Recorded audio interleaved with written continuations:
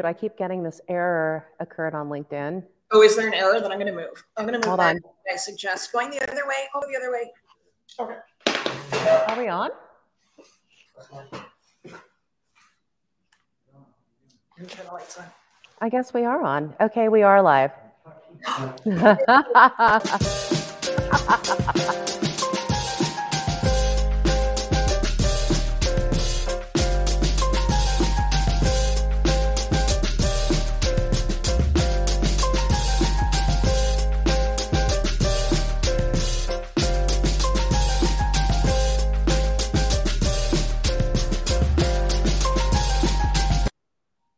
All right, well, I think that was a fun team building for those of you that experienced my inability to make sure that I was live on LinkedIn. But anyway, happy CultureCast Day, happy Friday, and more importantly, happy Dina Kaplan. I'm so excited you're here. Oh my gosh, I'm so excited to chat with you and your community. I've been looking forward to this. Oh my goodness, I know, I'm so looking forward to this. So where are you right now? Are you sitting in New York? Like, where are you? So I thought I would be in Thailand right now in Koh Lanta, but instead, very similarly, I am in New York City and heading to Mexico tomorrow. Oh my goodness. Okay, so you will still represent International Women's Day and more importantly, Women's History Month because you're going to be all over the world. And so you're heading to Mexico. Well, Dina, I'm super excited that you're here. And I think everyone kind of read your background. I mean, you're the founder of The Path. You are a guru to many in terms of, I think, just mindfulness and being centered. But before we even get into that, with you as the founder of The Path, like I want to get in your story because I remember when you and I first met, for those of you who are listening, like we became fast travel buds throughout COVID, like you, Michael, and I.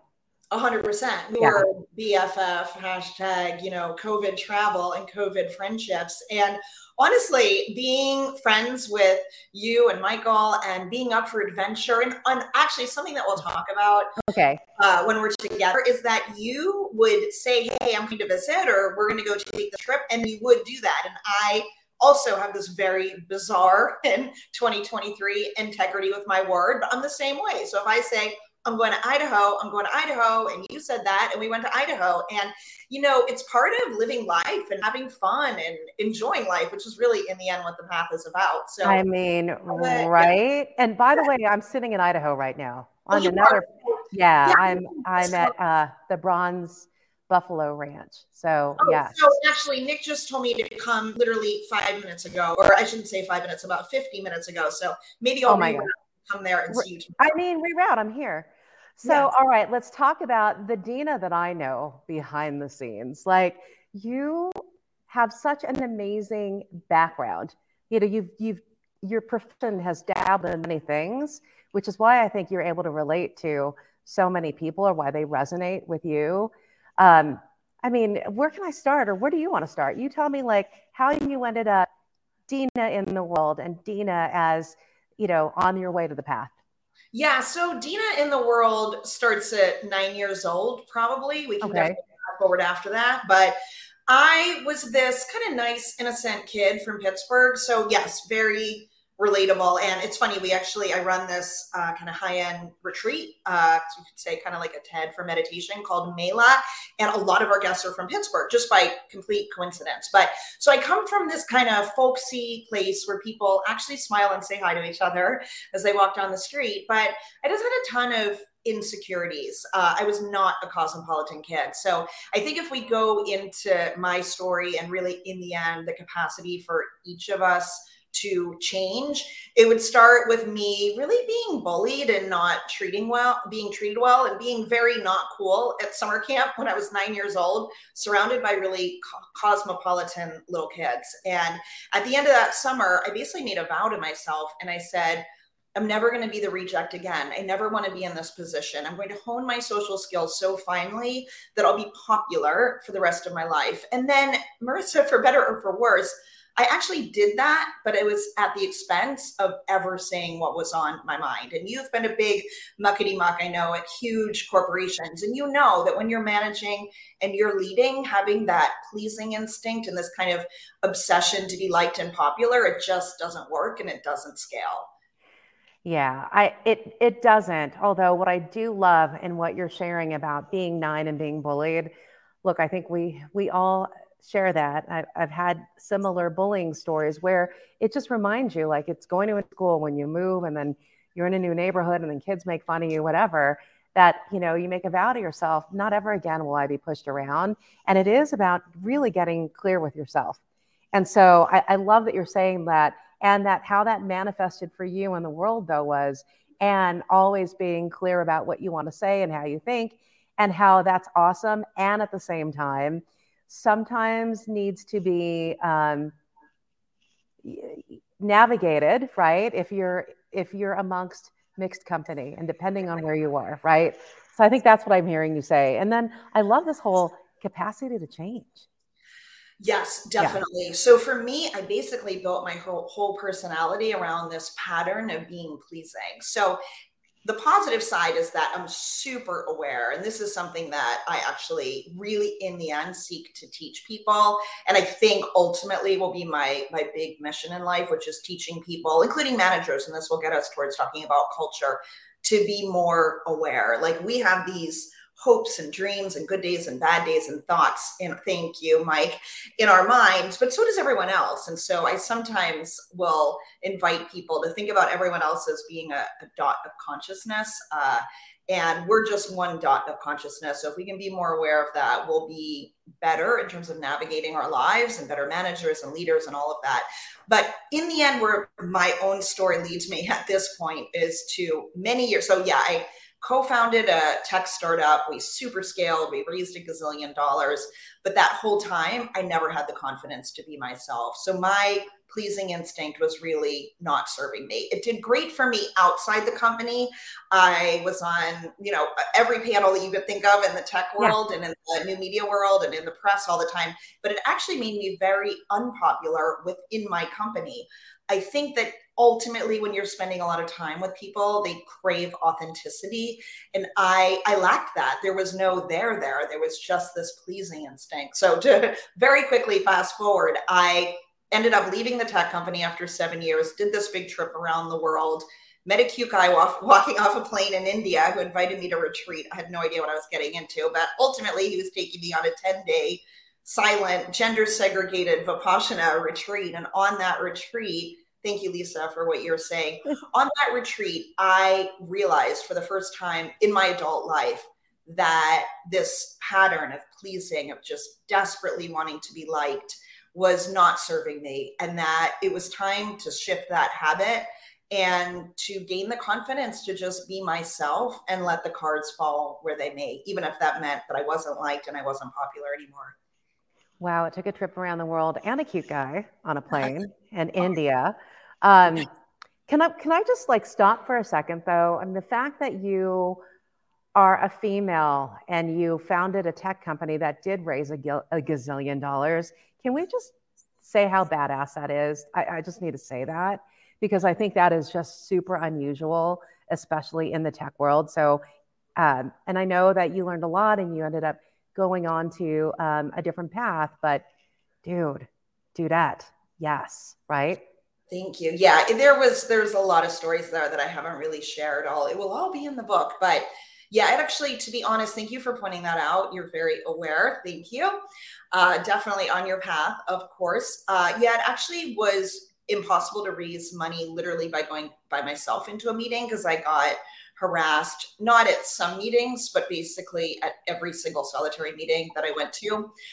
So in the end, I just had to bring a man with me. I used to joke with people, I should bring my grandfather. I should bring this person from the street. I just had to bring any guy with me because otherwise I would end up in a situation that wasn't safe for me. So in the end, I did do that. I would bring men with me on these meetings, but I was doing the talking, at least for the early raises.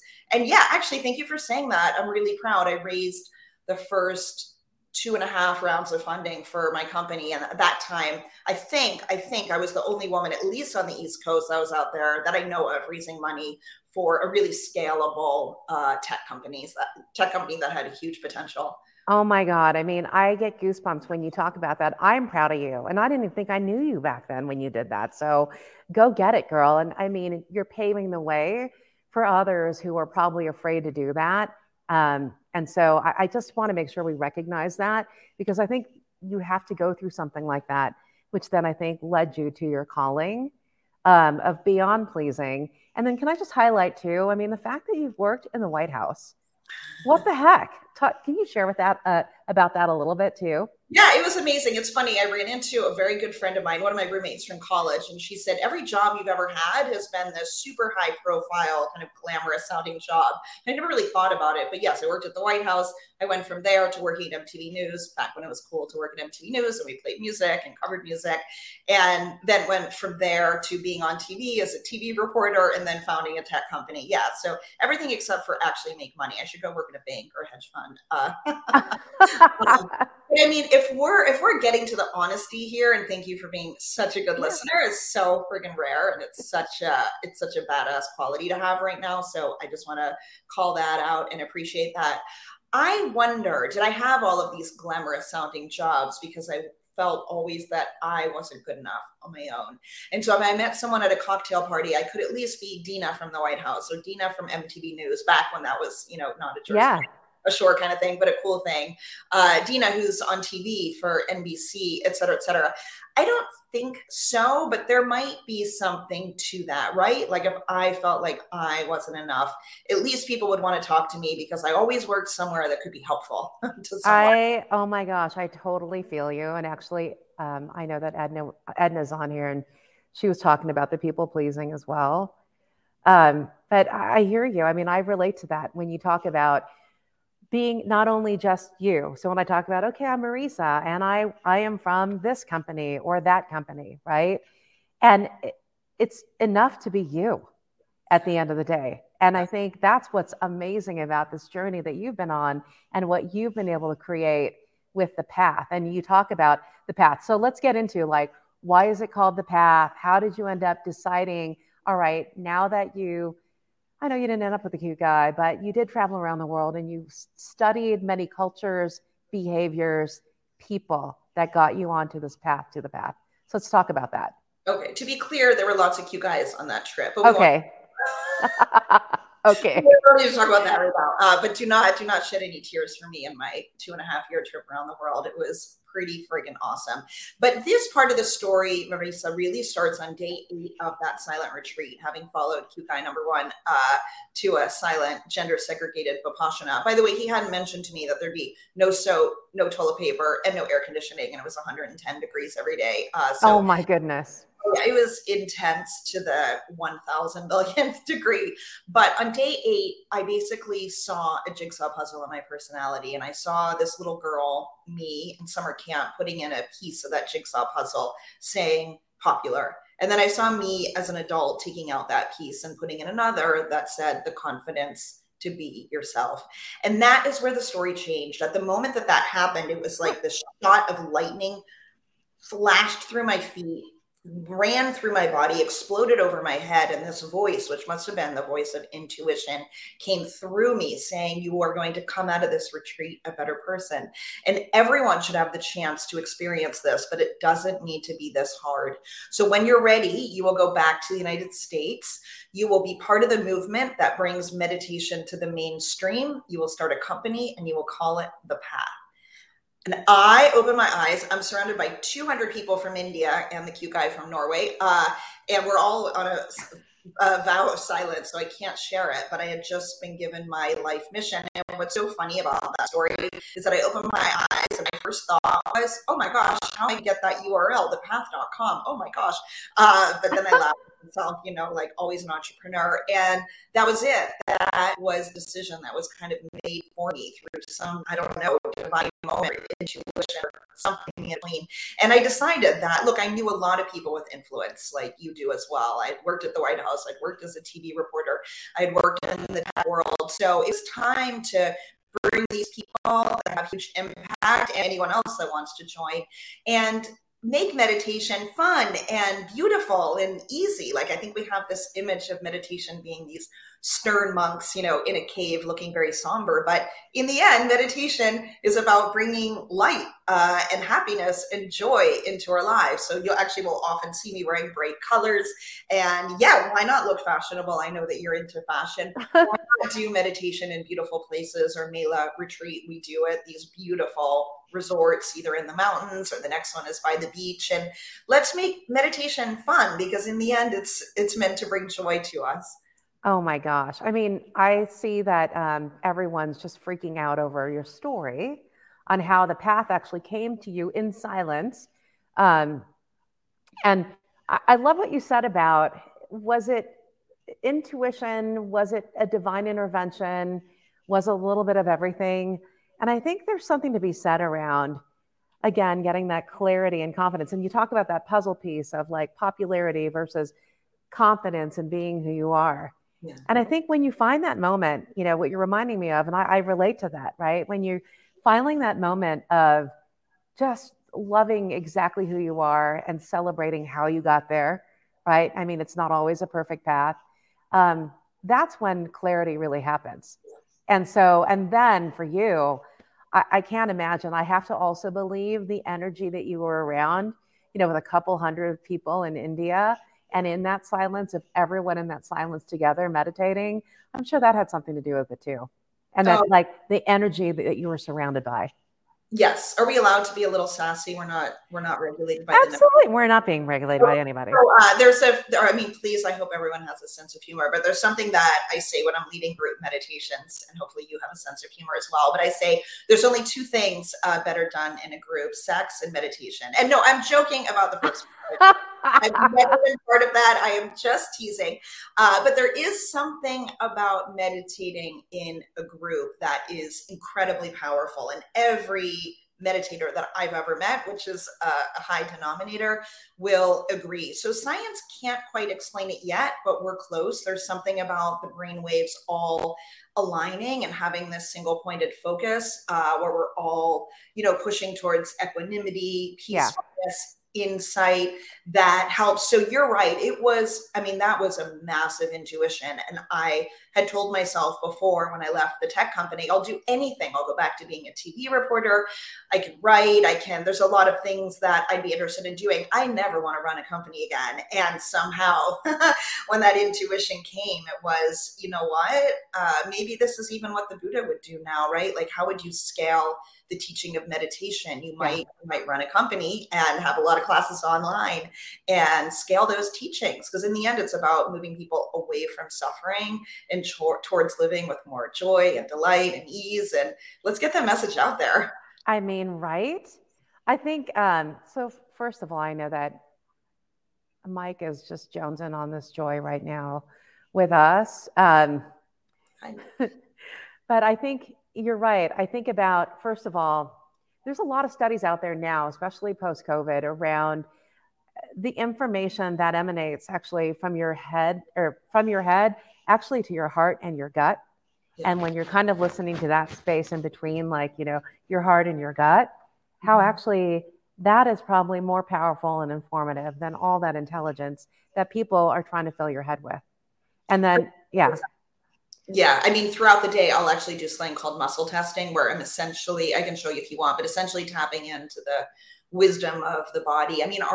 So the body has neurons in it, and those neurons are directly connected to the brain. And certainly when we're doing Vipassana meditation, which is what I was doing in India, and part of what I teach and what I practice myself, we're shedding layers, and we're in the end getting to the insight, the memories that can teach us something and that we're ready for. And if you start listening to them, they actually show up even more. So I'm constantly throughout the day tuning into my intuition. Okay, what is the right thing to do here? Even in terms of conversations with people, when is the right time to have that difficult conversation, and try to stay aware of not just what I'll say, but as the great pollster Frank Luntz would say, what is it that people are hearing? And so I'm constantly trying to, tune into my own intuition, and also maintain and hold an awareness of what my actions and words, how they'll be read by, how it'll land for the person that I'm speaking with. Oh my gosh, I so relate to that. I think about And I think if we could do a quick, like, show us how you do that muscle testing that you're talking about, that I'm always mindful about how I show up and how that might impact other energy, in the room. And, and it comes from your wisdom too. I'm thinking about like everything that you learned and then going on to do this, that it's about you and it is about everybody else. Right. So, let's get into culture. So I know you're on a CultureCast. We're talking about creating a culture of meditation and, mindfulness and well-being. How would you define culture in your world? Yeah, well, so I would say that there are three things in terms of bringing a culture of mindfulness. I do run a Buddhist company now. We did get the URL, although it was a little non-obvious and it took a year, but we do have that URL. And it's really important that I and we, my team, and our whole company, not just teaches ethics and Buddhism and everything that came to me on that in that moment on the retreat, day 8 in India, but that we infuse our culture with it. So the culture is, I guess you could say, this is very non-precise, but it's the vibe, it's the standard, it's the guardrails with which your company runs and exists. And so I think three things are really key. One is, and we all at my company, everyone that works with us has to take a vow of honesty, and we are meticulous with it, Marisa. In fact, even to the point that 2 days ago, I thought we had 9 spots left in our meditation teacher training program that's beginning next week. And so I put that on the site that we have 10 spots left. And my head of operations emailed me to say, no, Dina, that's wrong. It's 10. And she literally went in, she went on the site, she went on the homepage, and she changed everything. We have to be 100% meticulous with our words. And we are like that with everything, even in very, very, very non-obvious situations. I mean, for me, just to give you an example, in my personal life, I'm constantly undercharged at hotels and restaurants. It's like my Buddhist test on a near daily basis. So let's say I'm at a hotel for 5 days and they charge me for 4. I have to say, no, I was here for 5 nights. You need to add that charge. And they're so confused. And they start to get, a little defensive and aggressive. What are you saying? You're trying to get charged for 3 days? And I'm like, no, you have to actually increase the charge for another night. So it's like that. I run this high-end retreat that I know many of your friends go on and hope you'll join us at some point, called Mela. And that always sells out. But at the end, if we say, for example, we have 3 spots left, and it's 4, I will actually write in and do sort of like a newspaper will do. I'll do a correction and say, I'm so sorry, it's 4 spots left. I was wrong. And it is just absolute ethics through and through. So that's number 1. Number 2, going back to that people-pleasing side, I was really hard to work for at my tech company because I have a very strong attention to detail. I think maybe it comes from being the daughter of a Harvard Business School professor. That went out, that have been to business school. My dad is Robert Kaplan from the Balanced Scorecard and activity-based costing. So if someone works for me and they make a mistake that's significant, I will know that. And so I might convey that with my vibe, but when I was in a pleasing state back at the tech company, I couldn't tell them that. So I'd say, oh, thank you so much. But they knew it was fake, and person after person would quit working for me. Now I'm super honest. Hey, you know what? You made a mistake there. Can you correct that? You can just say it and be honest and be vulnerable. Then people will respond well to that. And so I'll also say, like, if I had a bad night's sleep, I'll tell my team, hey, you know what? I don't feel well. I didn't sleep well. If I say anything off, please give me a pass for that. So that is really important as well. And then actually, I guess there's 4. The third that I think is really important, I'd be curious to hear your thoughts on this since you're the guru of this, Marisa, but I have a very strict no gossip policy at my company. And that includes that no one that works for me, teachers, assistant teachers, anyone, PAs, anyone at any level, they can't come to me with a complaint about someone until they've actually gone to that person and tried to address it directly. So there is literally zero gossip.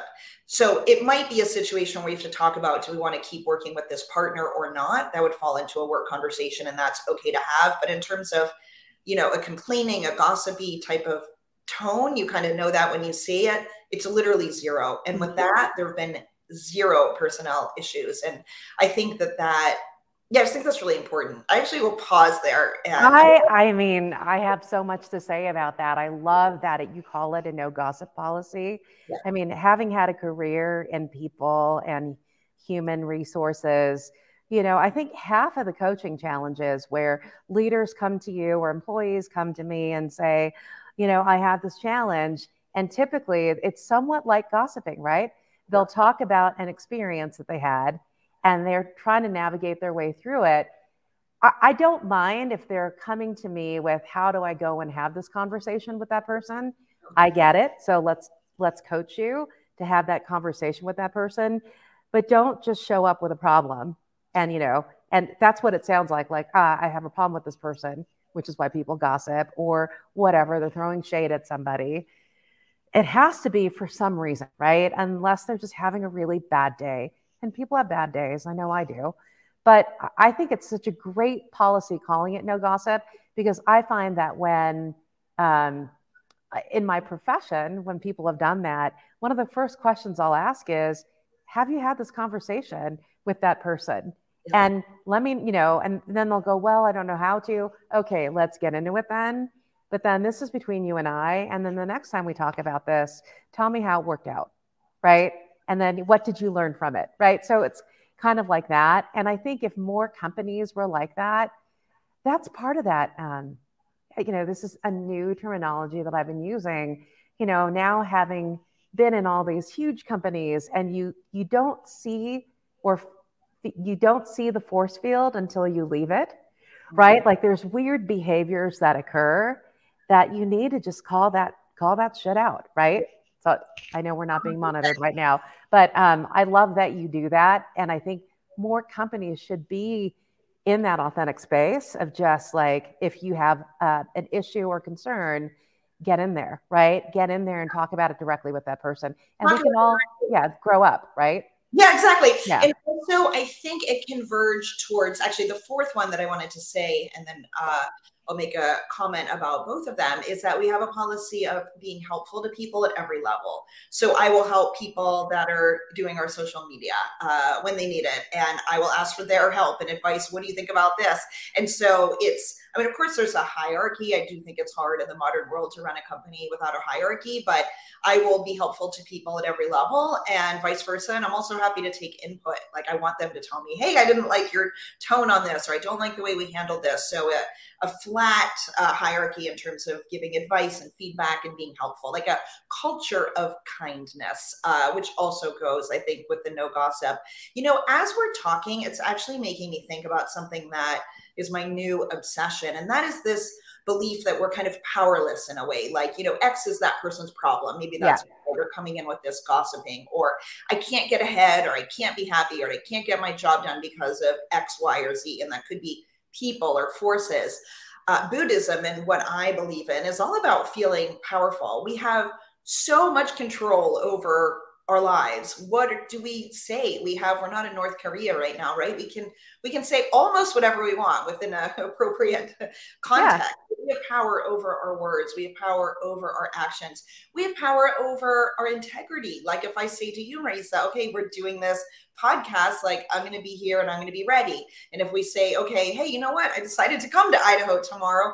I will be there. We have an incredible amount of control and power over our lives. And when we live in that way, it is literally empowering. And I think that is a huge part of living with joy, and also having a culture that's really happy and functional at your company, that people feel powerful and not like, oh, I can just complain.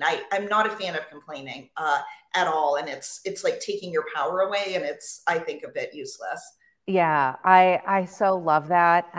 I love this whole, first of all, going back to how can you be helpful at every level? Yeah. It's funny, I don't have one handy, but on the back of my business card is the question, how can I be helpful to you? Just period. I may not do business with you, but can I certainly help you to do something? And I think when you think about organizations, yes, there's a hierarchy, but there can be a flat one, as you said.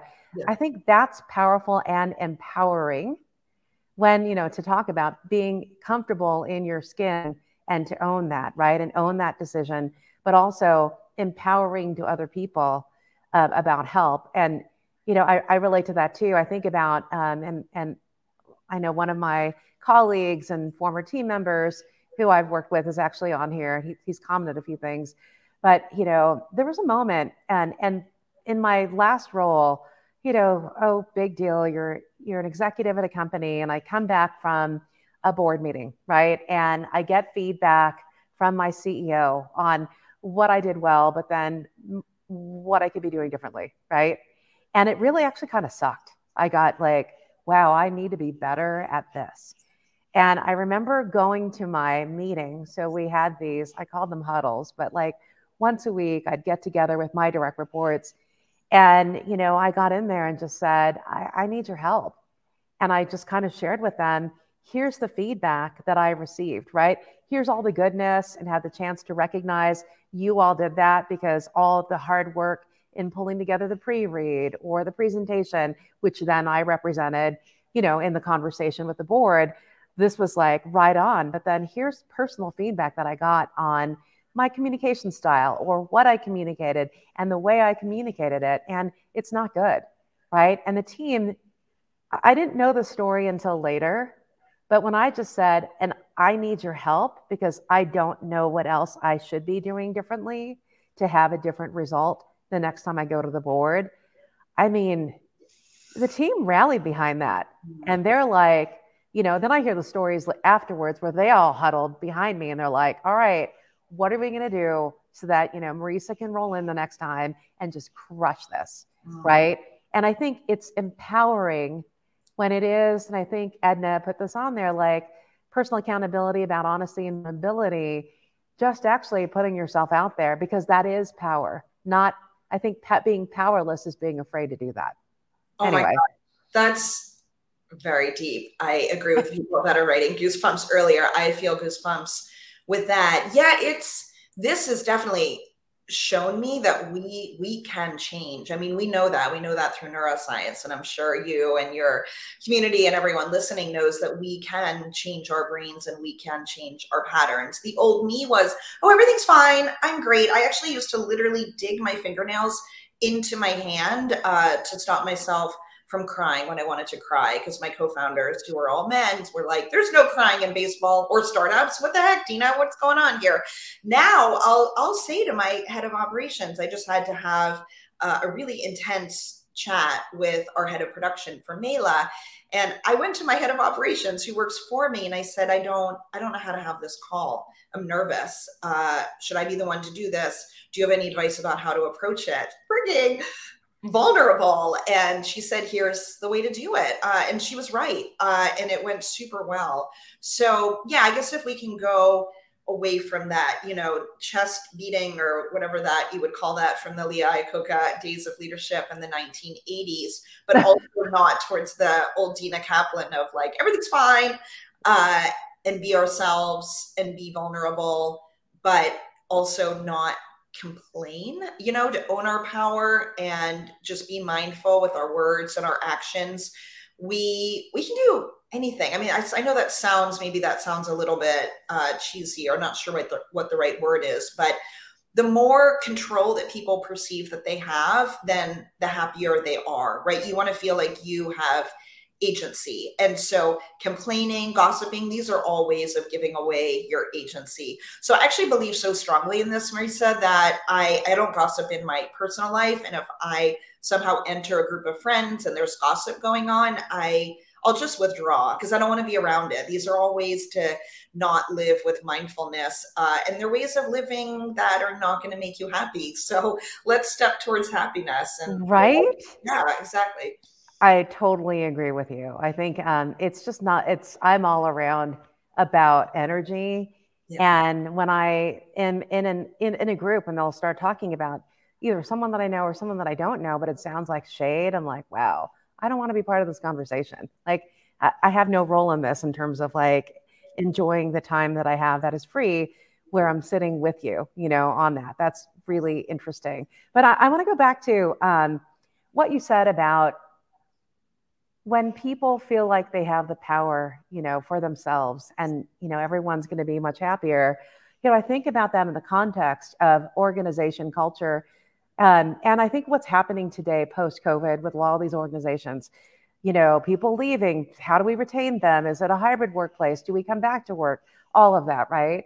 And I think it's all about the way I define inclusion or the way I define diversity, which is different. It's all about the ability to actually acknowledge and see each individual for who they are. And a responsibility that you have, whether you're a leader, a coworker, or someone that you're around that person every day.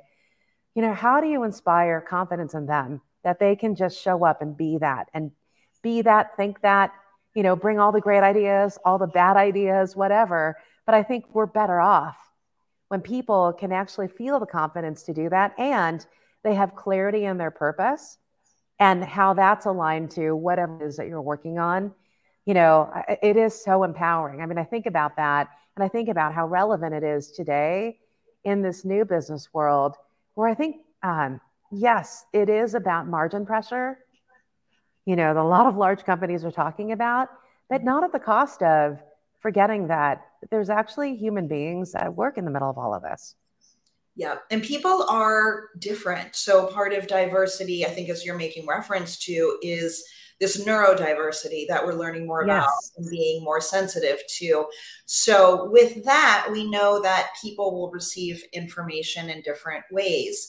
And the burden is on, I don't want to say the burden, the opportunity is there for us as leaders and as people working within the business world, even within a Buddhist meditation business, to be mindful of, again, like what Frank Luntz would say, it's not what you say, it's what people hear. So if you have neurodiversity, you might not be able to hear, okay, you need to do these 8 things and please do it quickly. It might be, let's do this one thing and focus on that. And then you move on to the next task. So it's about, actually, as our friend Nick Sonnenberg would say, it's about setting up these systems where people can retrieve the information when they want to retrieve it and having the information be easily retrieved.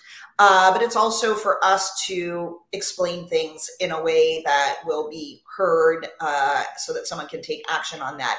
And I will say part of this is actually the responsibility if you're being given feedback, like the tough feedback that you got. I mean, when I'm given feedback, I'm probably not perfect on it, but having been on TV and in like a bathing suit and who knows what on TV, I'm pretty like over it. I'm like, give me the feedback. It's okay. Like, please. I kind of think of it as free executive coaching. Coaching is so expensive right now. Right. I know we have a friend who I think charges $60,000 for 6 months, and you can't even book a session with her because she's so booked out. So you start getting feedback like, oh, thank you. That just saved me $10,000. So I think you can take it in the guise of, wow, that's great. That is like free executive coaching. And also in Buddhism, there's this concept of emptiness, and also that everything is fluid, like not really very few things are fixed. Everything is impermanent and it's moving. So if you can take feedback as empty, meaning that the words are just the words. I don't know. I'm making this up. I don't think I have an issue with tone, but let's say someone says, I don't like the tone when you're, I don't know, stressed about something. It could mean they just don't like my tone when I'm stressed about something. That's it. It doesn't mean I hate you, you're horrible, you're bad, I hate working here. So if we could all, Byron Katie talks about, the extraordinary teacher Byron Katie talks about the story. Like, what's the story there? If we could just get rid of the story, take words as empty, then we can love getting feedback, especially if it saves us $60,000. Yeah, I know. She's hardcore, by the way. I love her. Love her. I mean, I love her. And I hear what you're saying. It's not what you say, it's how people hear it, right? And it should be, I look at it as data, right? So if you can at least understand the facts, I hate to be so antiseptic about it when someone is giving feedback.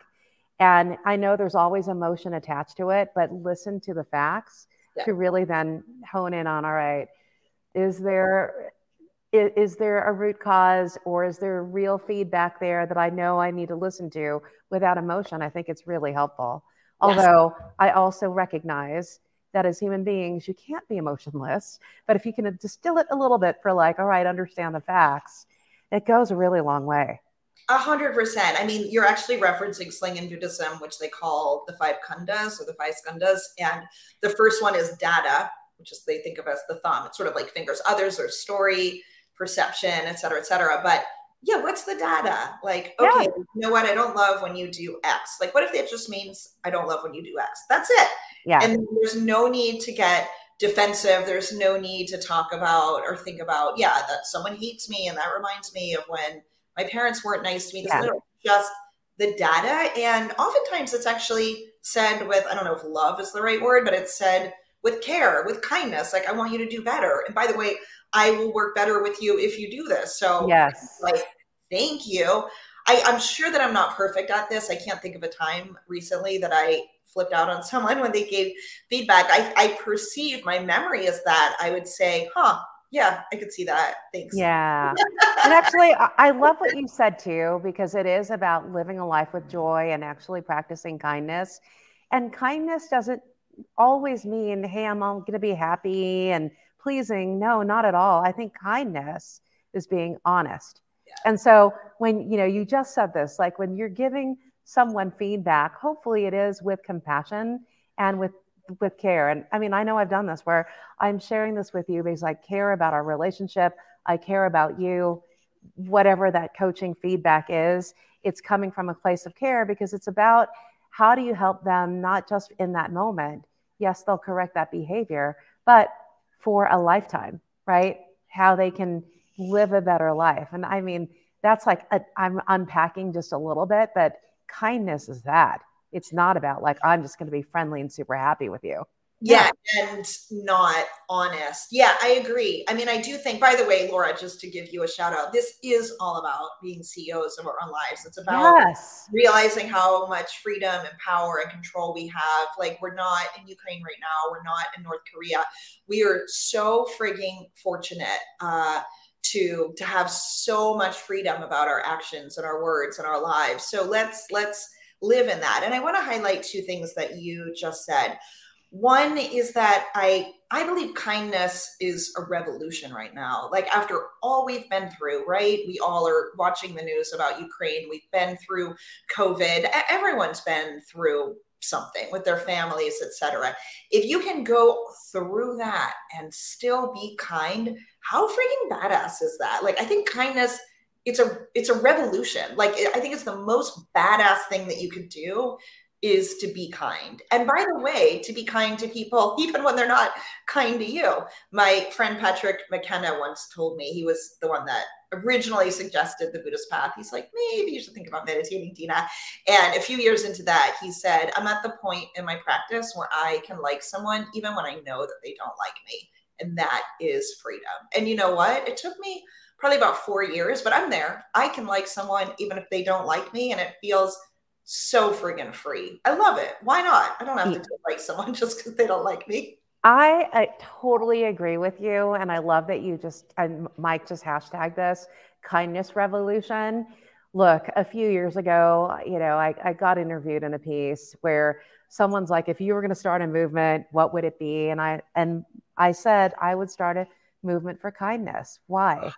Right? I mean, why? First of all, I think everyone, no matter what life they've lived, is capable of it. There's a capability of actually being kind to others, even if they're a jackass to you, right? So there's that. And I know you're going to wrap this into like a Buddhism thing, but I think about one thing that I've learned that I've written about in the book that I'm writing, which is all around like, I was in this training program, which was horrible. But the one thing I did take away from it was it's not the stimulus, it's the response. Yeah. And so it's all in how you choose to respond. And that stimulus, the feedback you're getting, the behavior could be a bad thing or a good thing, but it's all in how you choose to respond. And so when I think about this movement for kindness, here's the deal. Some, like I said, people might have bad days. I think, when that act of kindness, even with a stranger, of even smiling right at them or holding the door open for them or nodding, right? I think that goes a long way. It just does. Oh, yeah. I had this wild day on Wednesday where I had to bring my phone to the Apple store for the third time in 3 days. And I had left it there for an hour and a half on Sunday, and then another bit of time on Tuesday. Then I had to go back on Wednesday, and they said, oh, nothing that we've done before will help. Your phone still doesn't work. And I actually started crying, and no one was empathetic and no one was kind. And I was getting so frustrated. And then a supervisor shows up, and he just looks at me and he says, I am so sorry that this has been such a pain for you, and I am going to help you. And I just looked at him and said, oh my gosh, you're so empathetic. And he actually said, I'm Buddhist. I teach Buddhism. I'm like, oh my gosh, me too. So in the end, after all this, I did have to leave my phone for 4 hours there. And part of this story is that I then had 4 hours on a weekday in New York City to just go around and play, which was so wild. I went to a museum and they're like, ma'am, please leave your phone here before I would go in security. And I'm like, no, I don't have a phone. And they're like, don't be cute with us. Leave the phone here. I'm like, no, I really don't have a phone. And they're like, look, we're going to hear the beep. Just take your phone out of your pocket. Please don't be difficult. I'm like, okay, I'm just going to go through. I go through, it doesn't beep. And everyone applauded. And they said, I could hear them as I walked by. They said, wow, she's actually living her life. That's really inspiring. And I was so happy and playful. And then I was met with that. Like, I think people match your energy. I agree. Yeah. And then at the end, I come back to the Apple store 4 hours later, and this supervisor had said, you know what, I just decided to gift you a brand new phone, and here's a brand new case, and we're not going to charge you for the repair anyway. And it was just this moment of like, he was so kind with me, I was so kind with him back, and it ended up just being this magical moment. And also having these hours and hours and hours to walk around New York City on a weekday afternoon when everyone's stressed and just not have a phone, and there was nothing I could do than have fun, and everyone was so kind to me. It just made me realize how free we are to be kind and to shift our energy in a minute if we're open to it. But so just to go back in terms of the feedback and culture, like, yes, we can be kind, but you're right. When you have to have a tough conversation with someone, have it. And that is the kind thing to do, because otherwise you're being, it shouldn't be this, they call it spiritual passive aggressive in my world, where you're kind of fake nice to someone, but you secretly hate them, and you just don't go in on issues. So yeah, if you have an issue with someone that's long-term in your life, maybe not a rude person at the Apple store, but someone that's going to be in your life, if you have an issue, just ask them, but ask them directly. Like, hey, what's going on here? That felt badly. And as you say, that's a kind thing to do. Oh my gosh, you just reminded me. It's going back to the no gossip rule in your culture, which I love. I will try and adopt that, but then, I mean, we're humans too. But I think about like, at another company, again, someone would come running in going, oh, I need to talk to you about this. They go off and stuff. And I'm like, all right, does that person know that you experienced that? Have you had that conversation? And they're like, oh, I don't need that, blah, blah, blah. And I'll coach them to like, I'll help you have that conversation. But it's really about how can you help them, right? Because they would normally complain about whoever did whatever in a meeting, and then they'll throw shade on the way they are. And I'll be like, all right, go have a conversation with them, but also how can you be helpful to them? And that just changes the tone. Yeah. They're like, oh, I guess I could be helpful. And it's actually not helpful coming here. Anyway, you just reminded me of that. And what you remind me of too, which I think has a lot to do with culture, is that, my belief, which is karma, this good energy that you're putting out there. Not that it's you do this, then your good energy will return to you in that way, although in that moment it did.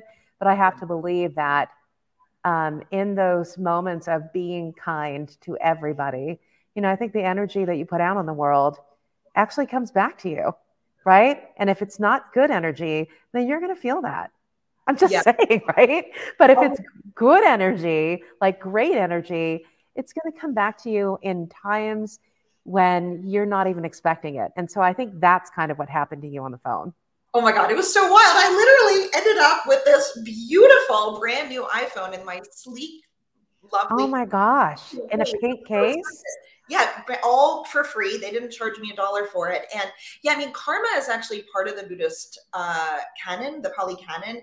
It is about, essentially, you can think of, in the Diamond Cutter, a wonderful book, they talk about it as planting seeds. And by the way, intention matters, because you can sometimes try to be kind and someone takes it the wrong way and they get mad. That's okay. Yeah. That's a little bit out of your control. But planting seeds. So what are those seeds? For me, and this was part of building culture, if you're in a leadership role, it's honesty with everything. I mean, that means that if you say, you know what, let's grab lunch, that you actually follow up and invite someone to lunch, which, by the way, you live that way. I live that way. It's so freaking rare.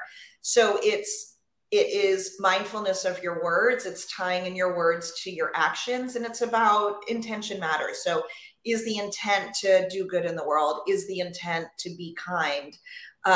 All of that will come back to you. Of course it will. People will match your energy. And I also think there's something about the natural laws of the universe that do reward us when we act in this way. I totally agree. I mean, before we wrap up, I do want to get to this muscle testing. Okay. This is like, instead of going, hey, what's your words of wisdom? Can you like share with us? Okay. So like this hack that you do. Oh, this hack is friggin' awesome. I love it. By the way, this is not the path. So if you end up in our teacher training program or you join us at Mela, we're strict on the Buddhist side. This is not a strict Buddhist thing. Okay. From my nutritionist, Dr. Beth. And actually, if anyone read Educated, that awesome book by Tara Westover, it comes up in that. So I'm gonna have to put the microphone down. Okay, but hopefully you can hear me here. Yeah. Okay, there we go. Okay, so you can, this is good that you're having me do this because this is really useful. Okay, so you'll interlock your hands. You would connect your thumb with I think it's the index finger, and you interlock, and then you would normally hold it down at your stomach and have, sorry.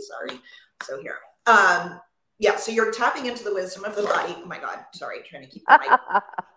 Moment.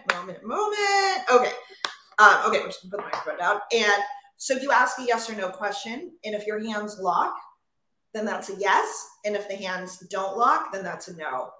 So I can say, should I go back to work after talking to Marisa? Yes, which I knew it would be. Should I go to the park and go to another museum right now? No, that's a no. So you can do it with anything. I do it with, should I have dessert at night? Should I don't know, anything. Like, should I actually come to see you in Idaho tomorrow or keep up the plan for Mexico? You can do it for anything. And I mean, also the idea is that we have all this mishigas going on in our minds, like these thoughts. That's a dream world. I actually ended up going to a Sangha the guy from the Apple store suggested last night. And they were saying that everything, it's illusory. We're kind of living in a dream world if we're just living with our thoughts. The body actually, it has wisdom. It has the wisdom of our actual lived experience. So if we can tap into that, we can make better decisions in our lives. Oh my gosh, I love that. I love it is tapping into the body, right? And leaving that for a while, let that go ahead and happen. But I love that. I'm going to try that. My next yes or no, I'll do it throughout the day too and see how that works for me. All right. I know we just have a few minutes. I want to wrap with two things. I know you just shared that muscle test that you do, but if there's one thing, although there've been like 100 things in this discussion that we just had, to those who are listening in on like, what can they do right now to make a difference in culture that they are parts of or that they are shaping? What is the one piece of advice you would provide?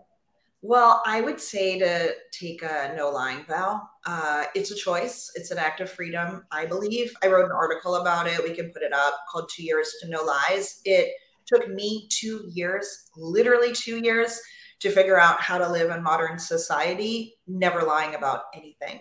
But if you start living with that integrity, especially you as a leader with influence over the people that you're working with, it just makes everything more clean. It just ties an integrity into your culture that will make you more successful. So I would say that. I would also say, look, your happiness, your lack of complaining, you living a empowered life will impact the people around you. So maybe try not complaining. Maybe take 1 year. Seriously, I love that.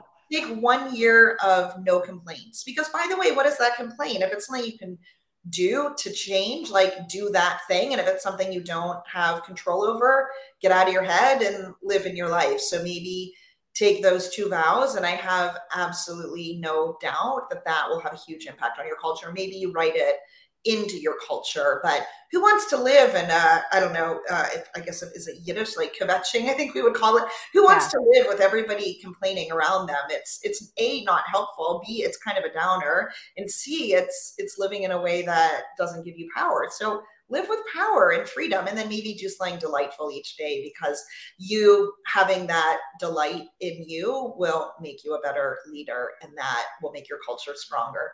Oh my gosh, those are all like really three good. Immediately now, people can start practicing and incorporating every day, no lying.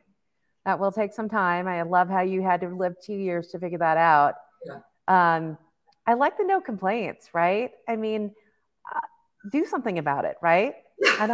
I think that's what you're saying. And if you can't do something about it, I love that too. If you have no control over it, well, then move on, right? I think shift your attention. We have this capacity to shift our attention. Yeah. So shift your attention to something else, or get out of a bad situation. Yeah, exactly.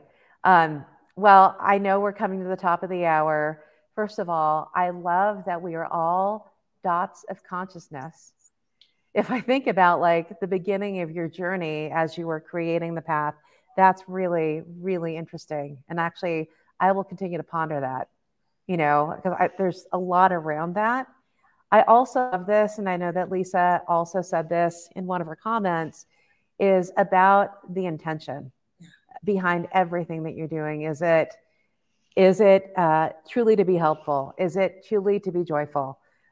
Or is it something else? And I think that has a lot to do with, choices that you make in life. Yeah.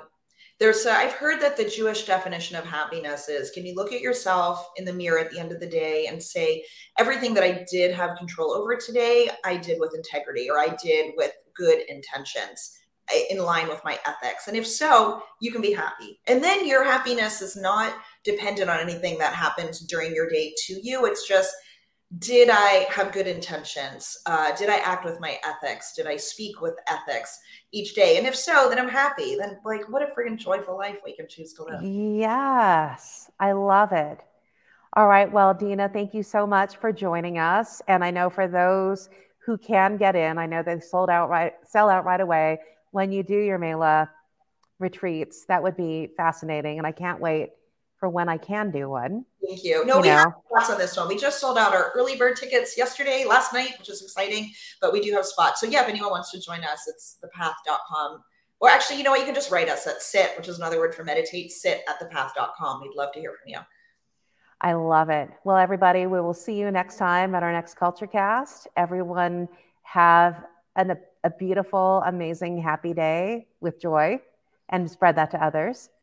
And I mean, I'm excited just, spending this hour with you. I know, it's freaking awesome. Live with freedom. Enjoy. Yeah. I know, right? Something delightful. Live in your power and go empower others. Yeah. Yes. Awesome. Thank you so much. It was such an awesome, delightful hour to spend with you, and I'm super grateful. I'm grateful too. I mean, I'm going to just give you a quick heart. I love you. Thank you so much. I accept. Okay. All right.